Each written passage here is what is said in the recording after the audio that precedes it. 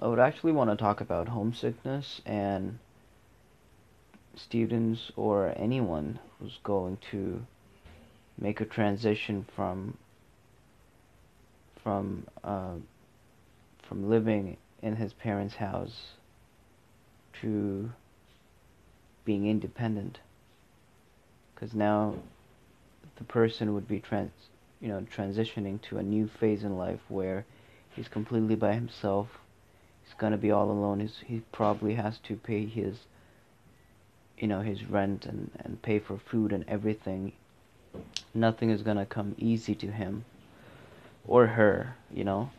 So homesickness is something that they would definitely face because they're gonna be away from home, and that initially is something that a lot of people face problems with. I've faced problems with that, and my advice would be just keep yourself busy. Go get involved in different things.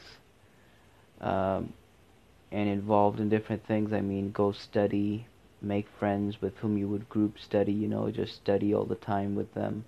Make friends with whom you could play sports, make friends with whom you could work on a dream, work on building something for the future. Keep yourself busy. Go out and get a part-time job, work.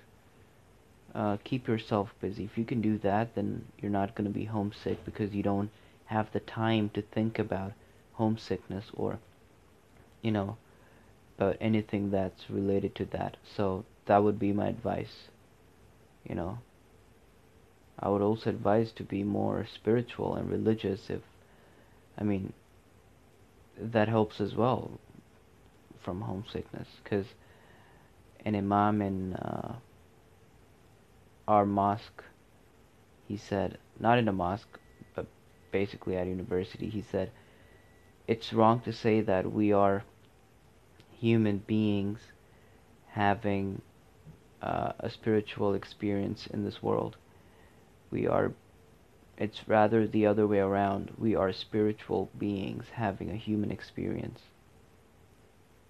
You know, our main home is Eden Gardens, so we gotta be homesick. We gotta be homesick anyways.